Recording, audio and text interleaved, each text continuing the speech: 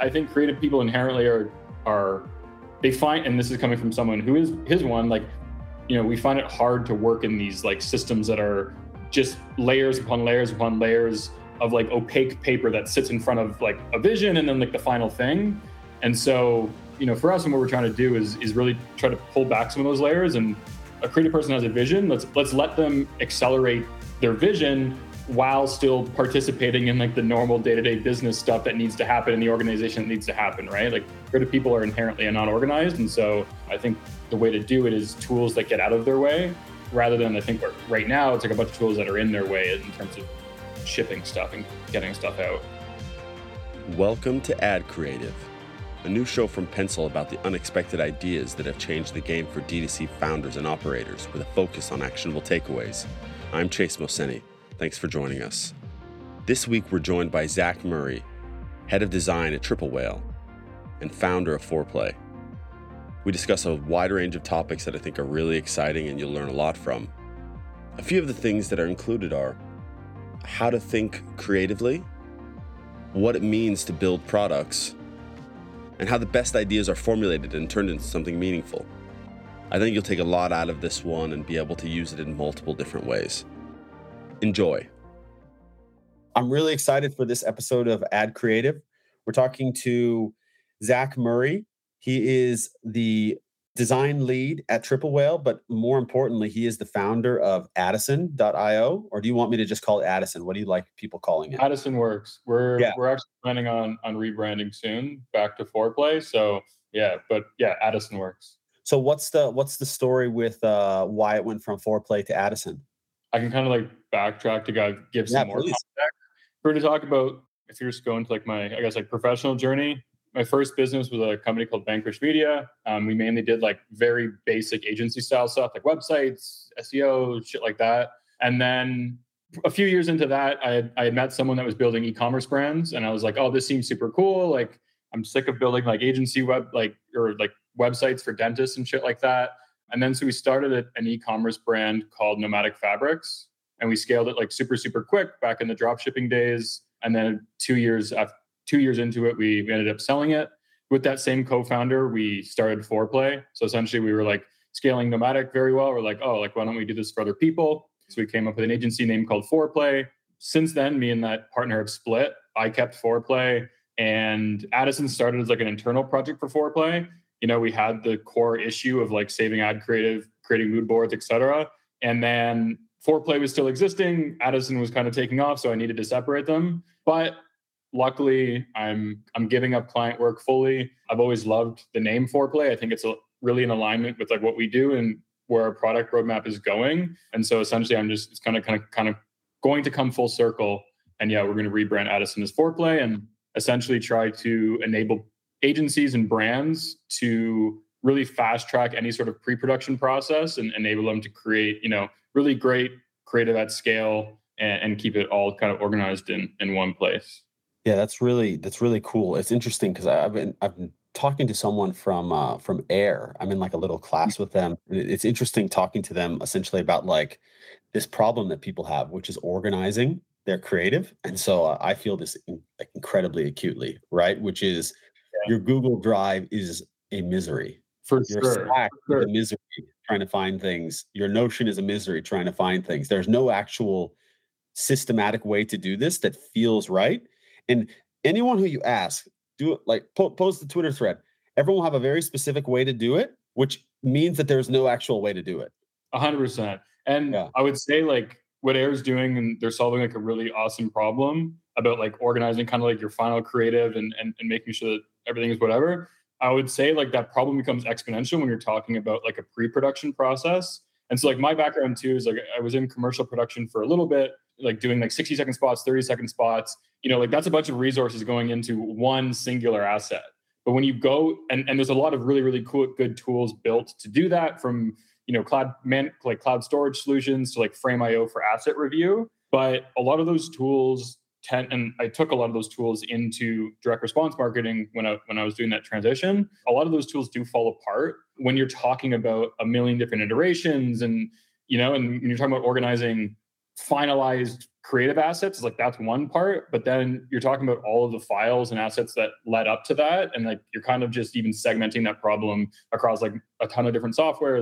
Like it just becomes tremendously segmented. So yeah, I think like everybody's feeling this problem, and everyone's, whether it's like Google Sheets mixed with Google Drive, mixed with a million different things, like they've found a way to get by, but they're definitely not flourishing, and they're not executing on the level of efficiency that I think is possible, and like the level of efficiency that would drive their business, drive their creative and stuff like that. So yeah, like we're super excited to be kind of like dipping in our toes to the problem, and trying to make people's lives easier. And something that's important to me is making creative people like work a lot better. You know, like I think creative people inherently they find, and this is coming from someone who is one, like, you know, we find it hard to work in these like systems that are just layers upon layers upon layers of like opaque paper that sits in front of like a vision and then like the final thing.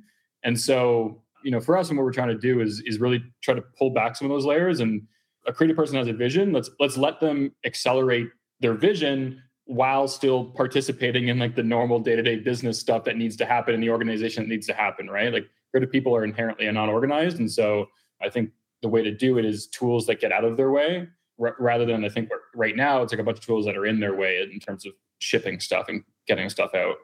That's a brilliant way to look at it, which is essentially like creative people don't need more friction, they need less friction. So I would look at creative people's like minds as like atoms exploding continuously sideways. And so you almost need to let that happen, because that's where the magic happens. So like when we talk about Pencil, we always say, you know, what we want to do is actually empower creative people, because they need to do all the stuff upstream, which is create kick-ass assets, right? Like we want people to just be creating amazing stuff.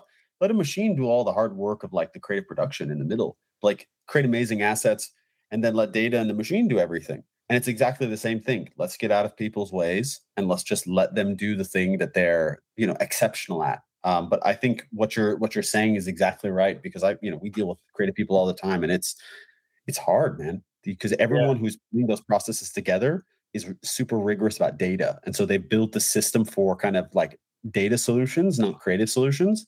I think this is kind of the next wave of this whole e-com thing is going to be focused around like how you actually build the creativity into your brand, into like, it's almost like, what's your creativity stack? Yeah. The founder of Triple Whale, AJ, has like a really good like quote that he echoes about this. And he's just like, his thing is like, humans do the things that they're at best and the machines do the rest, or something like that, you know? And I feel like if we can get to that point, you know, like one, people are living and leading happier lives, and two, like the work is better. And I also believe that on the advertising side of things, that like advertising can do one of two things. It can make the world a tremendously ugly place that no one wants to be, or it can make it a delightful place, right? And so at the end of the day, like I think a lot of like bad advertising comes from the reaction to how hard it is to get delightful advertising to market, right? And so at the end of the day, like maybe it's a bit esoteric, but if the world is filled with bad advertising, we're all living shittier lives. We can't get away from it, right? It's right.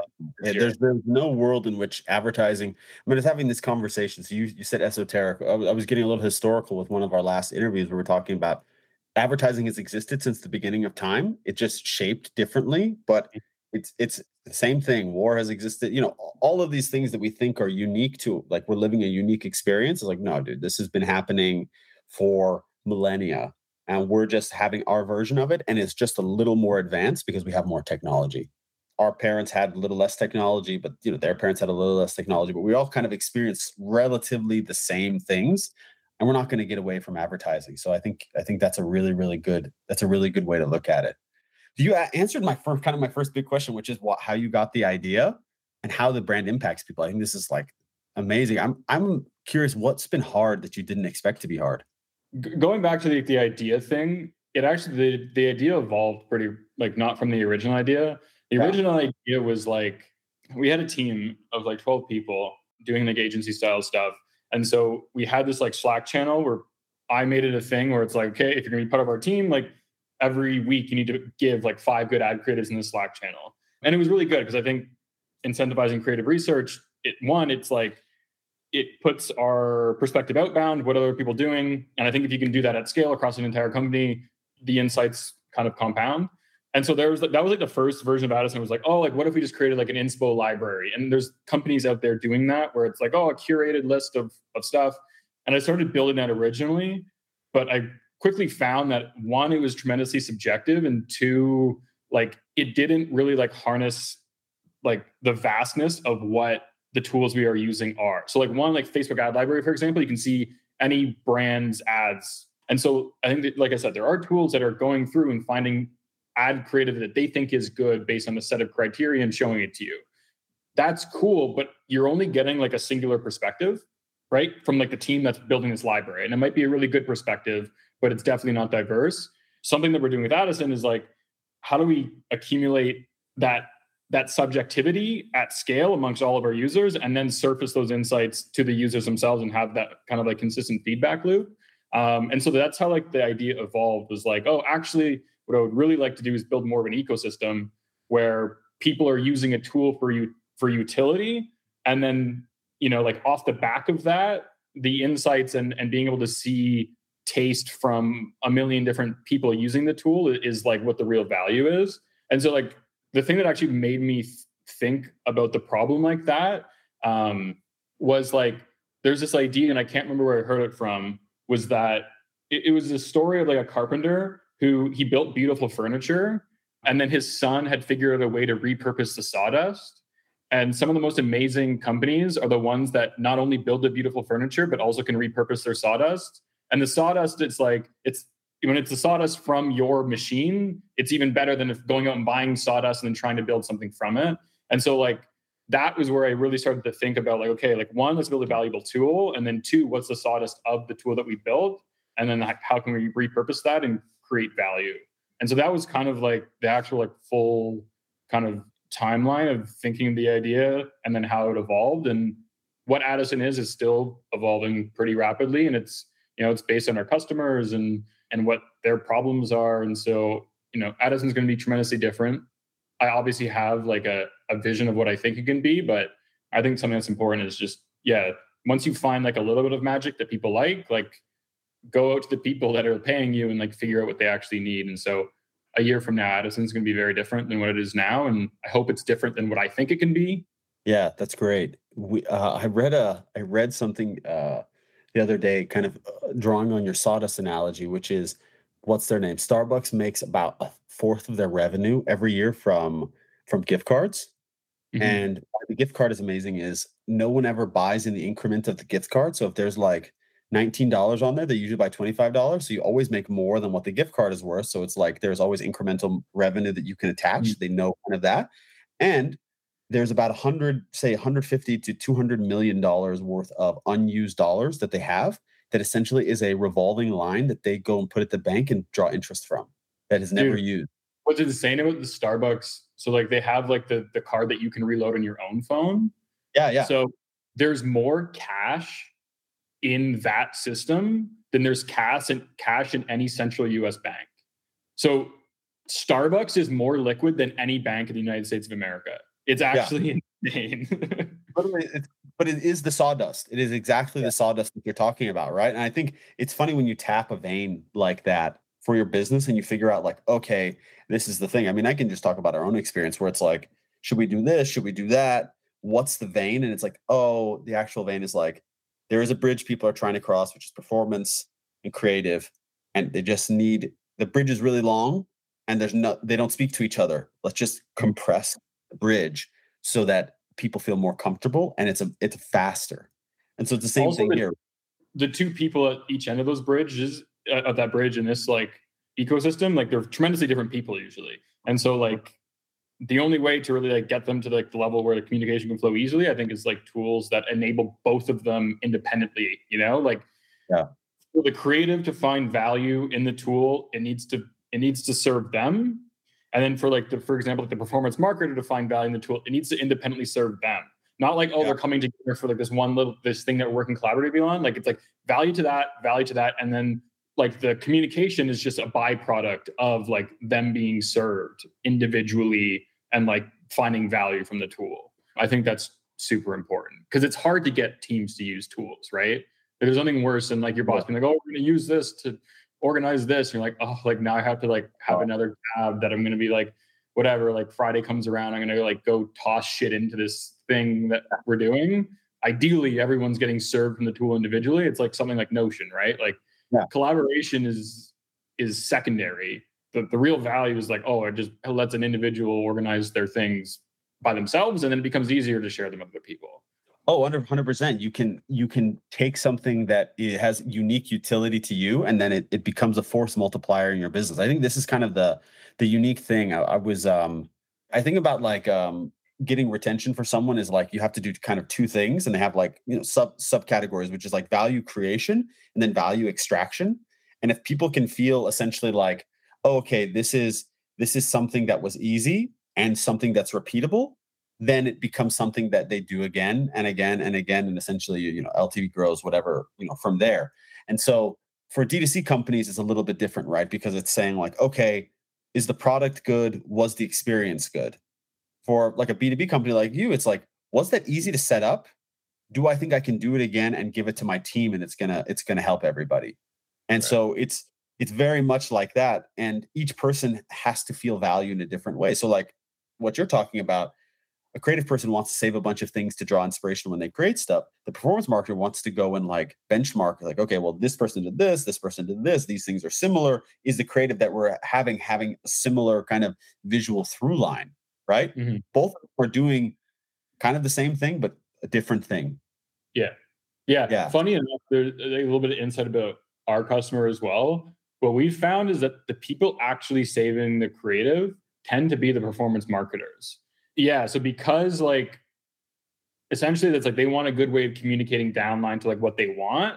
Like the desire is like a great ad. The facilitator is the creative. And then often like that's kind of what we've been seeing is like creative strategists, performance marketers here, they're relaying stuff to an actual individual contributor, whether it's like a freelancer or an internal creative team. And a lot of the tools that we're building out is kind of going further down that workflow of, okay, you have a link to a piece of inspiration. What are the other assets that someone's going to need to actually execute on this, and connecting those sort of things. Yeah, that totally makes sense. It's funny kind of how you like the thing you build ends up having a life of its own. And it's being used in different ways. Like you said, it's you just kind of say like, okay, where is that magic? Let's go kind of drill into that.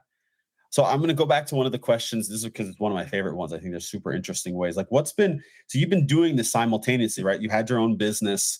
Now you've been working at Triple Whale for a while, and you've been building this thing kind of the entire time. What's been hard about doing that? And like, how have you dealt with those hardships?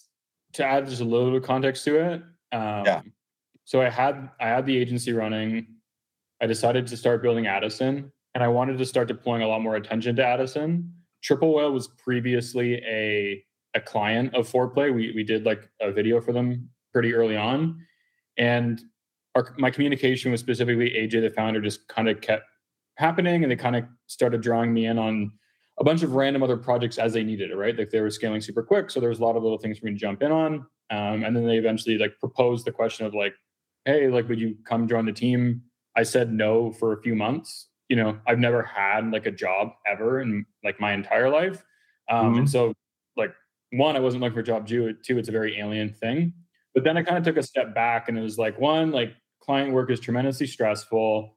And I also didn't find a lot of pride in client work. Like I found pride in the work that I was doing, but in a way, I wanted to build something. And you have agencies that provide value, but for me, it's like it wasn't really hitting that fulfillment mark. And so eventually the conversation kind of kept going with Triple Whale, and I had looked at it as an opportunity to be like, one, like I get to build another tool in a similar ecosystem, and two, like I'm gonna get to learn from these guys that are scaling this company tremendously fast. And so I looked at it very much as like a learning opportunity and a way of like really honing in my focus. And so I would say like, because I was going from a state of having like a million different clients and a million different types of projects to like on the flip side of that, now all of my time is spent building products for D2C founders and D2C agencies. The transition actually didn't have a lot of hardships in it. I've never really felt as focused as I do now. And I think my entire life, like everyone's always telling you to focus. And I think it's one of those things where everyone has a little bit of ego. It's like, oh, I can do this, I can do that. And even though I am still doing two things in my head, I am consistently thinking about a singular customer. And very often there's ideas that I have an idea for Addison, I have an idea for Triple Whale, and they share those ideas.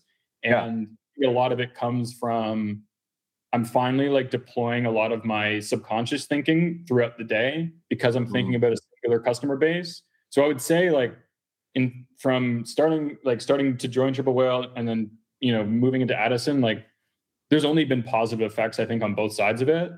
Obviously, shit can get busy on both sides and there's just like normal time management issues. But I think, like I said, like I've never felt more focused in my entire life. And so I'm pretty happy with it.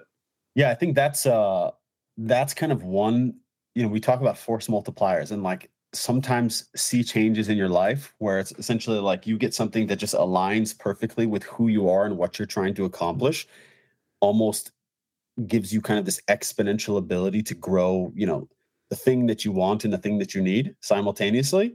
And it's a pretty special thing. I think you've kind of, like, I keep saying the tap to vein. I don't know why that's on my head, in my mind right now, or on the tip of my tongue, but it's really interesting to run those things in tandem because they are the same customer, right? And they're having the exact, the problems that they're having are essentially part of the ecosystem of their problems, or their challenges, excuse me. And solving those things. So, I talk about it on a daily basis with our team is essentially like, we're lucky enough to solve problems for people who delight people all over the world. Like, what's better than that? Do you want to be helping build cloud infrastructure for some fucking, I don't know, Fortune 500 company? That's boring. Or would you rather be hanging out with, people who are selling cool shit and want to have a good time? Like, I choose the latter every day. Like, we're really lucky to be able to do that. And I think, exactly what you said is right. By the way, I've done this before where you work at a company and then you try to build something and they're completely at odds, and it's much more difficult because customers are different. The product is different. You have to change the way that you think. Like, you completely have to transition and context shift. And so I think what you're saying is something really important for entrepreneurs who are trying to do things on the side or simultaneously. Is you don't want to fight the river, right? Try to flow in the same direction if possible. It's not always possible, but if you can, leverage it to the best of your ability. Yeah, that's great. So I'm curious about this. So you talked about the magic that you followed. What's an idea or essentially the idea to this point for Addison that's kind of changed the game and been something that's been important to customers and felt like something you could, drive value, obviously for revenue, but also just growing the business in a new way? Sorry, like kind of like what's like a surprising thing that I found out while building it? Something that surprised you, or something that maybe was unexpected, that either was an idea that you just tested or something that kind of came up through customer interactions that has had like a big impact on the business. The biggest thing, by far the biggest thing that's impacted like traction was building our Chrome extension. So the MVP of our product, I had initially built it with a bunch of like Upwork freelancers and stuff like that. And the old version of the product, you had to like copy links from Facebook ad library, paste them. It was like 3 to 4 clicks to save an ad. It still got you to like the endpoint, and we had users using it, and we had users like saving like hundreds of ads a day with this really shitty process. But and we had like a few like users that would trickle in, they'd start paying, and like, we'd have like customers that love the tool, but it wasn't really scaling. And then we essentially built a Chrome extension. It was kind of like one of like the first projects that like our new developer that came on to work on the project full time did. And like that, like, it's very clear. And like our signups and revenue, like that's when people started saving more ads. It's when they started getting more value from the tool. And I always looked at it as like, oh, like the Chrome extension would be a nice to have. The real core value is, saving ads. And that's true. But there was a very key like facilitator that was missing, and it was annoying to save ads. Like we went from annoying to save ads to mildly annoying to save ads, but it still wasn't like a magical moment or like delightful to use. And adding the Chrome extension made that whole process delightful. So I don't know if it was surprising. I was surprised by how much of an impact it had. I always thought it was going to have some sort of impact, but like I was like, oh, like this is definitely what we should have built a long time ago. I think there's something really important for people to take from that, which is first, bias is probably the worst thing you can have in any situation, right? So like we talk about this is why you have Addison, right? Save as many things as you have so you can not have bias. You can see kind of the full picture of what's going on. Use Pencil, for instance, so you can take the bias out and try new things. But a big one is, what does time to value mean for your customer base, right? So if you're saying performance marketers, just let's use those or media buyers, fucking stressed out. They have, a bunch of campaigns running. People are asking them what's happening. In D2C, it's like it's a very stressful job, right? Yeah. And so they don't want to do anything extra that they don't need to do, even though they know that there are things that are really core to them leveling up their business. And so if you say, hey, this thing takes you 30 seconds or this thing takes you 3 minutes, 3 minutes is a non-starter. 30 seconds is like, oh, okay, that's easy. And it's in my Chrome. I don't have to log into a platform. Remember, we talked about that at the beginning. Shit, I don't want to start another platform. And it's very fascinating because essentially that's a customer first perspective. And I wrote a little message on Twitter about this the other day. It was like, we're all so focused. We're all reading the same trends. So the only thing that we have that can level us up is actually focusing on our customer and focusing on them, not us. And too often, everyone, B2B, D2C, like doesn't matter, is focused very much on us. We're too excited about the product we're building, not how it actually is functionally relevant for the customer that is giving you money for it. And so I think that's a very important insight that you guys found there. And the revenue and all of your signups show that you should focus there always. For us, what it was too is it reminded people that we existed. And so obviously we're building kind of a platform on the back of other platforms like Facebook Ad Library and stuff. And so the previous version, like someone would need to have Addison open, copy the link, bring it over. And like if someone had signed up last week, they haven't done ad research for a week, are they going to remember? But now with like our onboarding flow, like people sign up, they get pushed to download their Chrome extension. And then now every time they go to Facebook Ad Library or TikTok, there's like the Save to Addison button that's right there. And it's one, it reminds them that, hey, this exists. Two, it's seamless to use. That was the big thing is like, I think a lot of people sign up for a million tools, right? And you forget about them. And people send you like follow-up emails and stuff like that, but you never open those. And so for us, like driving to the Chrome extension, making sure it was in their browser. And then every time they go to use these tools that they're using in their day-to-day anyway, they're reminded like, oh, like there's a great way to save this and start actioning it throughout our workflow. So yeah, that's by far probably one of the most impactful things that we've done. Yeah, I mean it's like every time you open up your computer and like Loom is there, and it's like, oh, you want to record something? I don't record anything. You just know, like, okay, I got to record Loom to do this. And there are other tools that have it. I'm looking at what are my extensions I have here. I have Loom, I have Grammarly, I have HubSpot. What else? I have like a couple other things, and you always know, like, okay, I just go click on there. Same thing, yeah. I think it literally is be where your customers are. I mean, it's why SMS has become so important to D2C brands, right? How quickly are you going to read a text versus an email? I actively try to stay away from my personal email because it is a misery. Yeah. So on the note of SMS, I've got like a business idea that I really want someone else to do. Yeah. Have you ever heard of voicemail drops? Like D2C, like doing a drop for their business. So there's these things called voicemail drops that were like old school marketing things, like from the 90s. They're really, really big. And essentially what it does is it leaves you a voicemail without making your phone ring.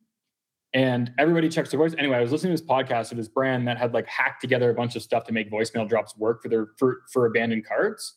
And I was like, oh, like I wonder if this exists like for Shopify stores. So they were a Shopify store or whatever. And there's no voicemail drop app in like the Shopify ecosystem. And I was like, for like every like any e-commerce brand is always willing to add like a follow-up sequence or something, especially if like you have a phone on Google.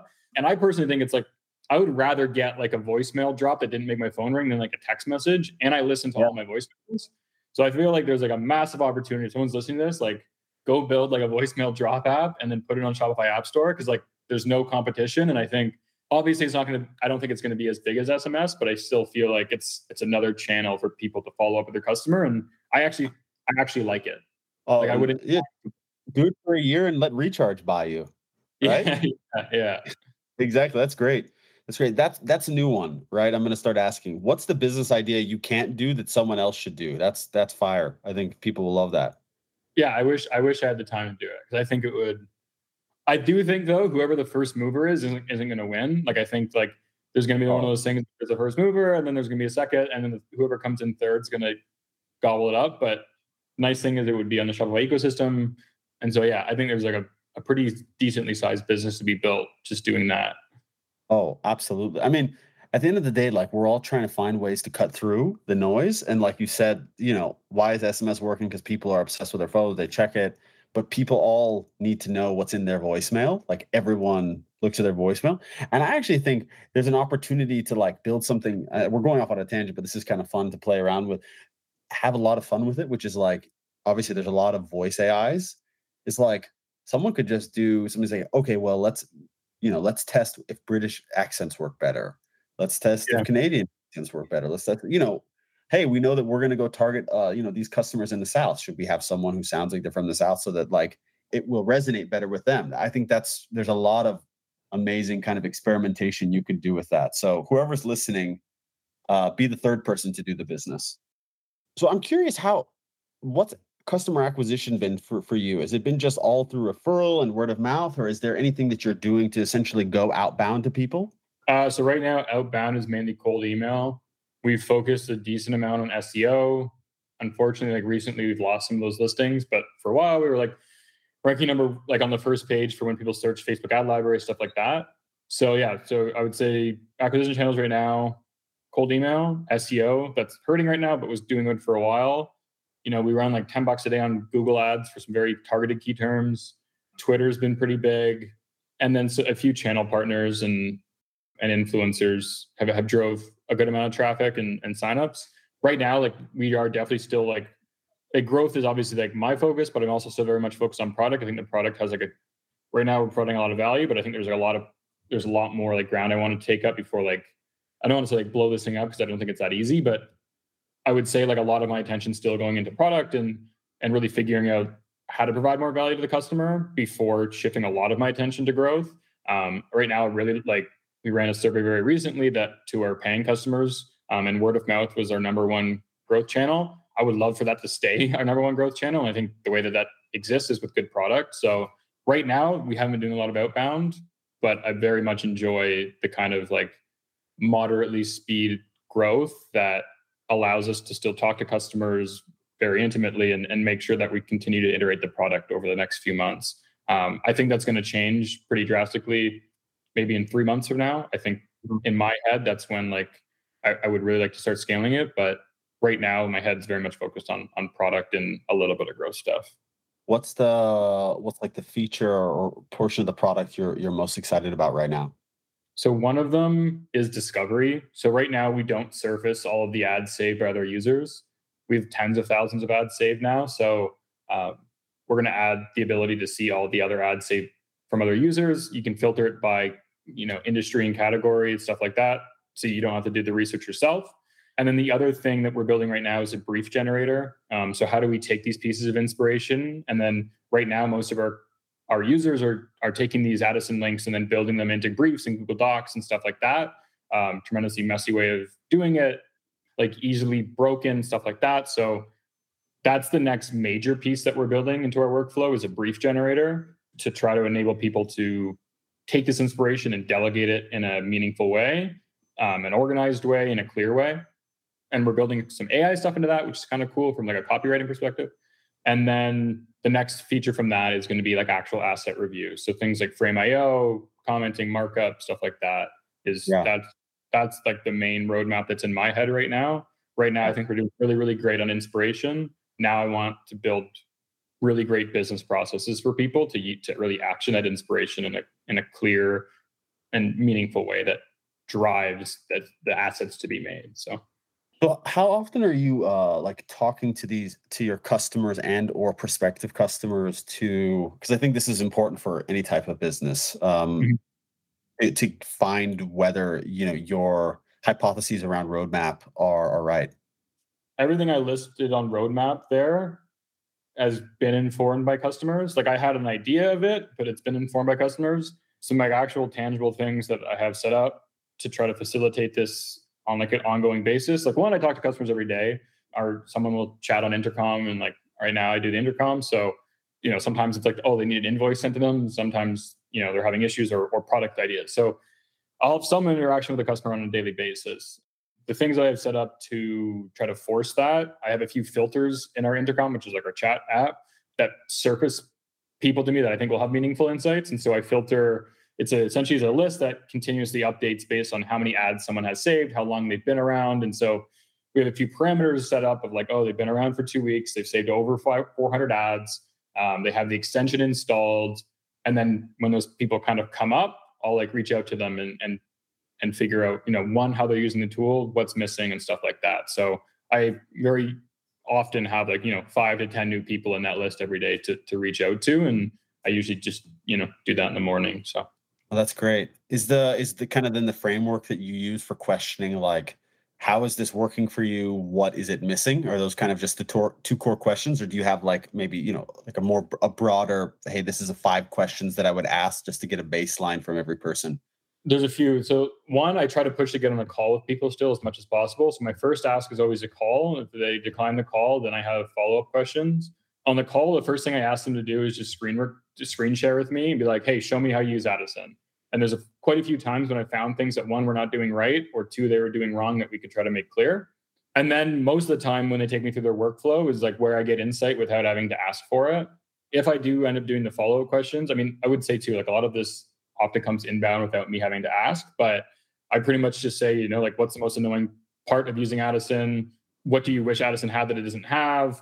And then how would you describe Addison to your friends and family? And so the last one kind of helps with copywriting and positioning. The first two help with product, but often I'd much rather like get onto a call and just observe about how people are using the tool. And that seems to offer the best insights from what I've seen. Do you feel like when you talk to people, or maybe someone that you're talking to is asking about the process, that they're a little hesitant to get on the phone with people? Or is that kind of like a normal state for people? So, I mean, the people that I do end up reaching out to are people that, like I was saying, I can't remember the parameters are exactly, but it's like 2 weeks and saved 500 ads. That means they spent a good amount of time using this tool. I think that cohort of people is often like, they would love to talk about who made it because they found a thing that makes their life better. So like most of the time people are down for it. If I were to send that message to all of our customers, I'm sure there's a lot of people that would say no. But the people I'm reaching to are like, I kind of like pre-filter them as like, okay, these are people that are excited this exists and like they're using it like heavy. Yeah, I think that's smart. Everyone should do what Zach is talking about, which is like know what a good user looks like, so that you can find kind of like a continuous drip of new cohorts to be able to talk to. I think that's really good. Formulated my thinking around that specifically. I have a business coach named Matt, and the first thing that he ended up doing when like I decided to start working with him specifically on Addison was like, oh, like he sent me this survey to send out to all of our paying customers. And it's the survey that the Superhuman founder used to find product market fit.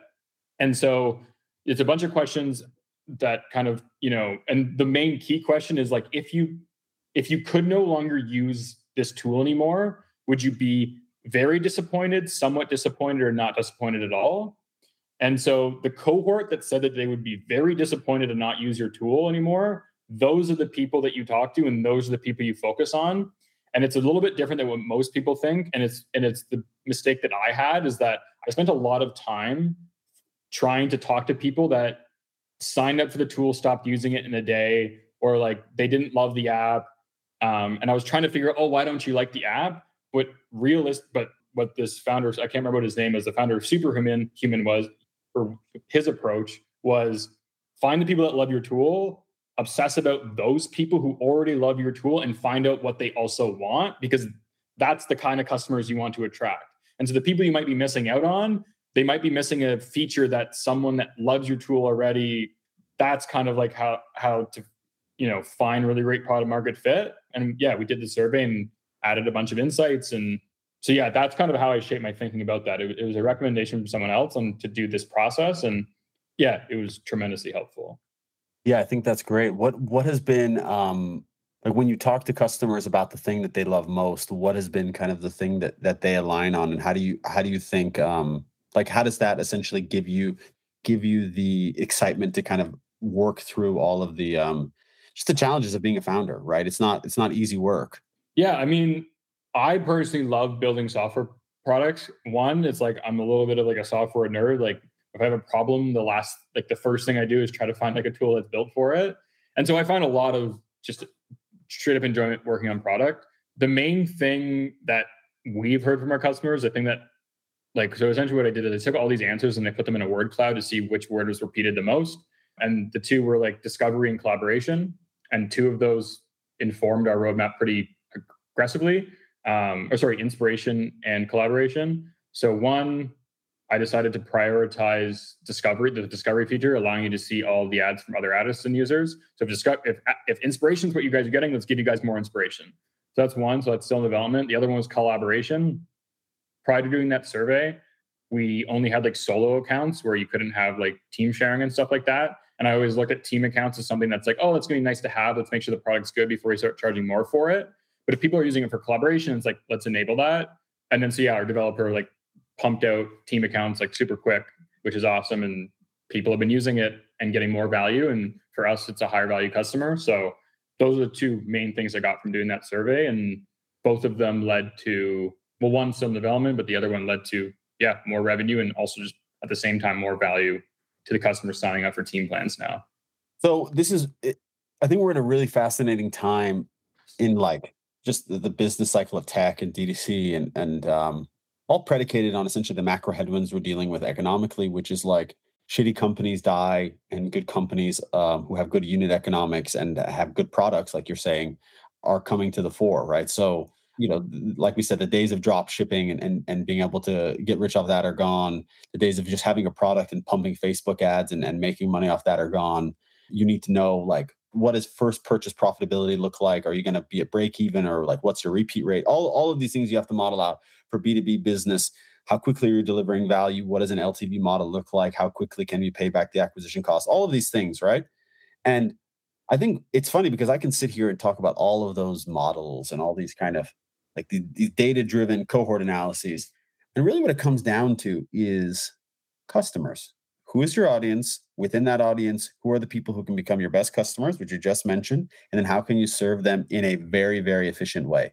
And like, if you distill it down there, it's like, okay, now we understand. It's just finding the right customers and serving them efficiently so that they, first of all, want to stick around, want to expand horizontally, and then want to share your product with other people because that lowers your acquisition cost as well. And what I found through having these conversations consistently is know your numbers, know your customer, right? And have a good product. That is it. If you have those three things in place, you'll have a really, really good, you'll be able to grow a solid business. Whether, the upward bound of the business is predicated again on how much it fits in the market, how much need there is, et cetera. And so I'm curious, in building the pricing model for this, how much thinking went into that? Because I hear like you're super rigorous about your audience, you're super rigorous about the product, but you're also having to deal with a GTM, right? And so it's still early days. You're saying like, okay, it's still a few months before we want to go into like full growth mode, et cetera.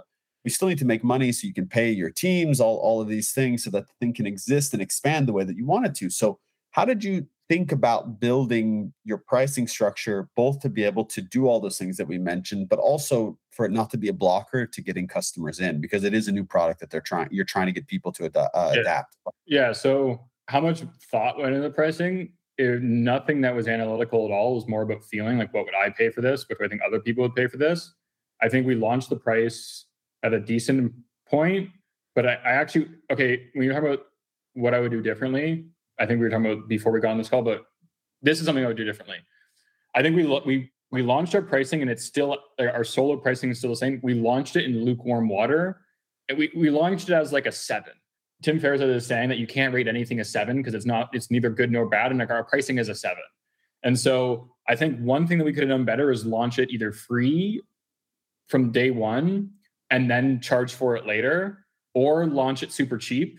And that's one option. The reason why I wouldn't want to do that is that I think there is a difference between people that are willing to pay for things versus not pay for things. And so when you're trading your actual product, it's like, do you actually want people that signed up knowing that they weren't going to need to pay. Potentially, that might be a good option. I decided to steer clear from it. And then I think we could have launched a lot higher of a price point. We are going to raise the price. So right now, our pricing starts at $29 a month for one seat. And then team accounts start at $100 plus additional seats beyond 5. To where that pricing is going to change, I think, to be completely honest with you, like selling team accounts has been a lot easier than selling the $29 lukewarm price, where it's like, what is this like kind of thing? So I think what's going to happen with pricing is solo accounts are going to go to $49, and then team accounts are going to go to $99 plus usage on users, because I think then it's like, one, that's going to enable more, like current customers are going to be grandfathered at the old price, but it's one, it's going to enable us to build more of the features we want to build in the future. And then two, it's going to get like the kind of like buy-in from the user like this valuable tool. And so, yeah, that's something I would have done differently, is I either would have launched it at like $5 a month to start and then kind of came up with pricing tiers.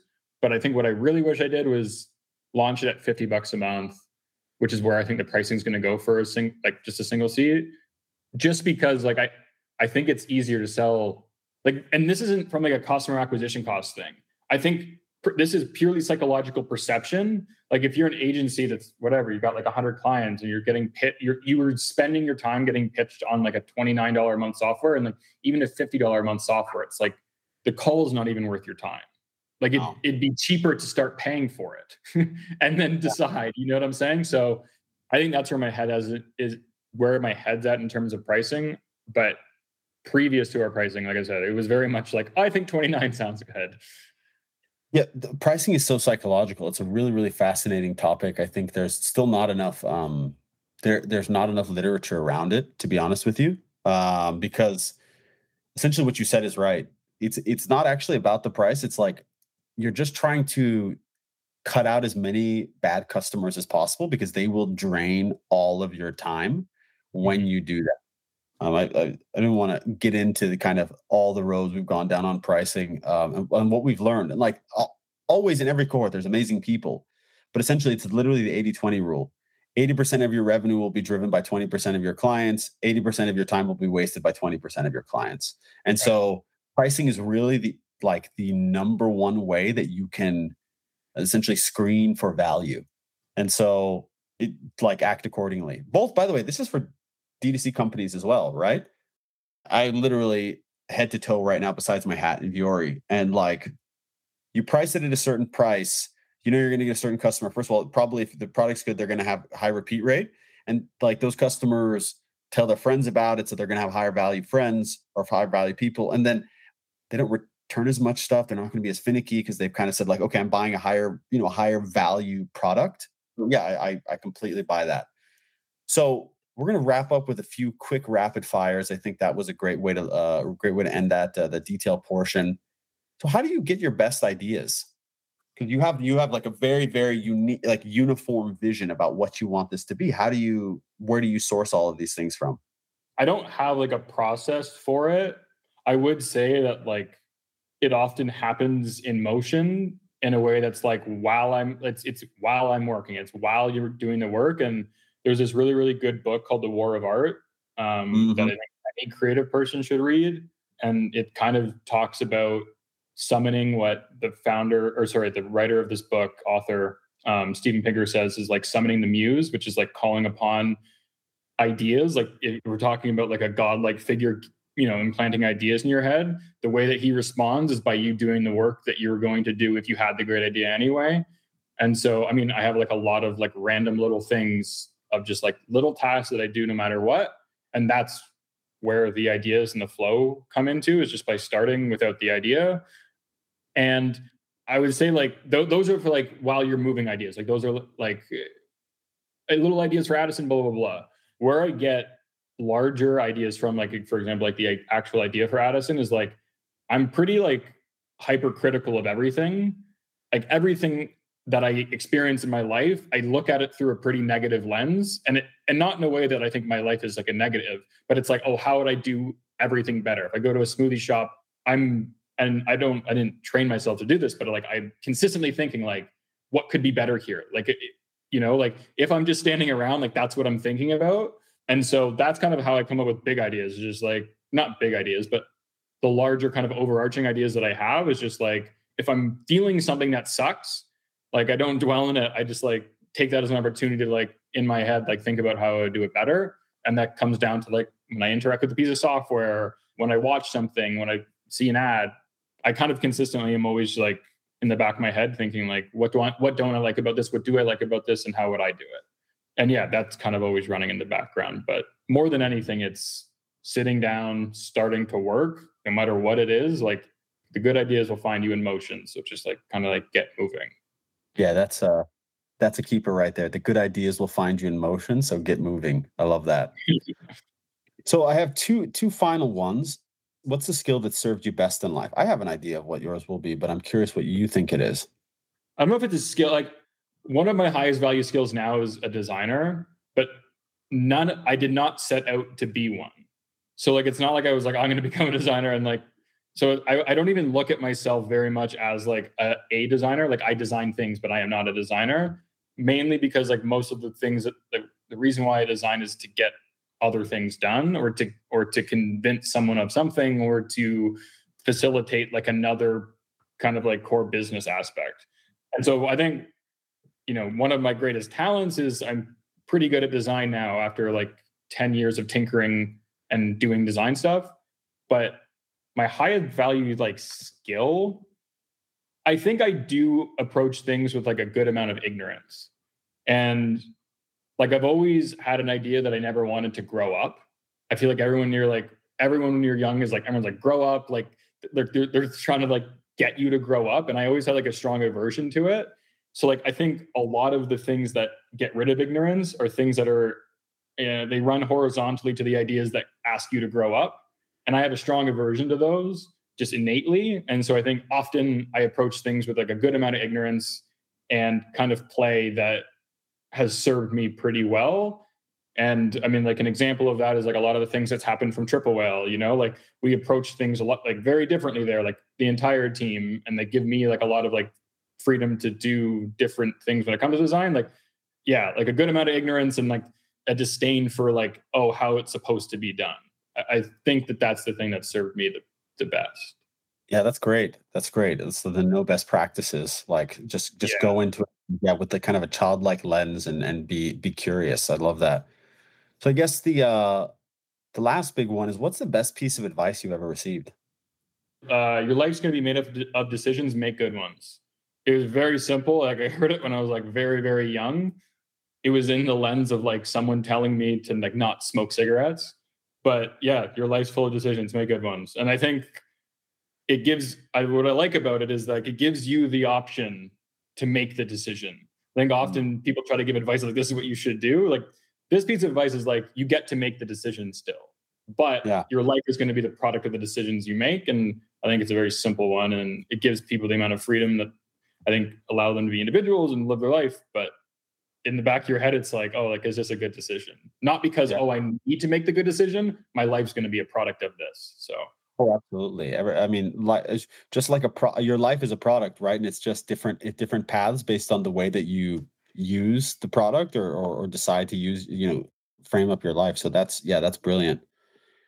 So the two last ones are, what's the podcast you're listening to right now? I listen religiously. I listen to Joe Rogan all the time. But business-wise, My First Million, I really like it. Yeah, Sean's actually a customer of Addison, which is super cool. But yeah, those are the two that I would say like I never let them go unlistened to. Cool. And then what's the who should we talk to next? Like who do you think would be a cool person for us to interview? Have you had Rabba on from Triple Whale? We haven't had Rob. Okay, he's our CMO. I would say he's got a podcast, like a Triple Whale podcast.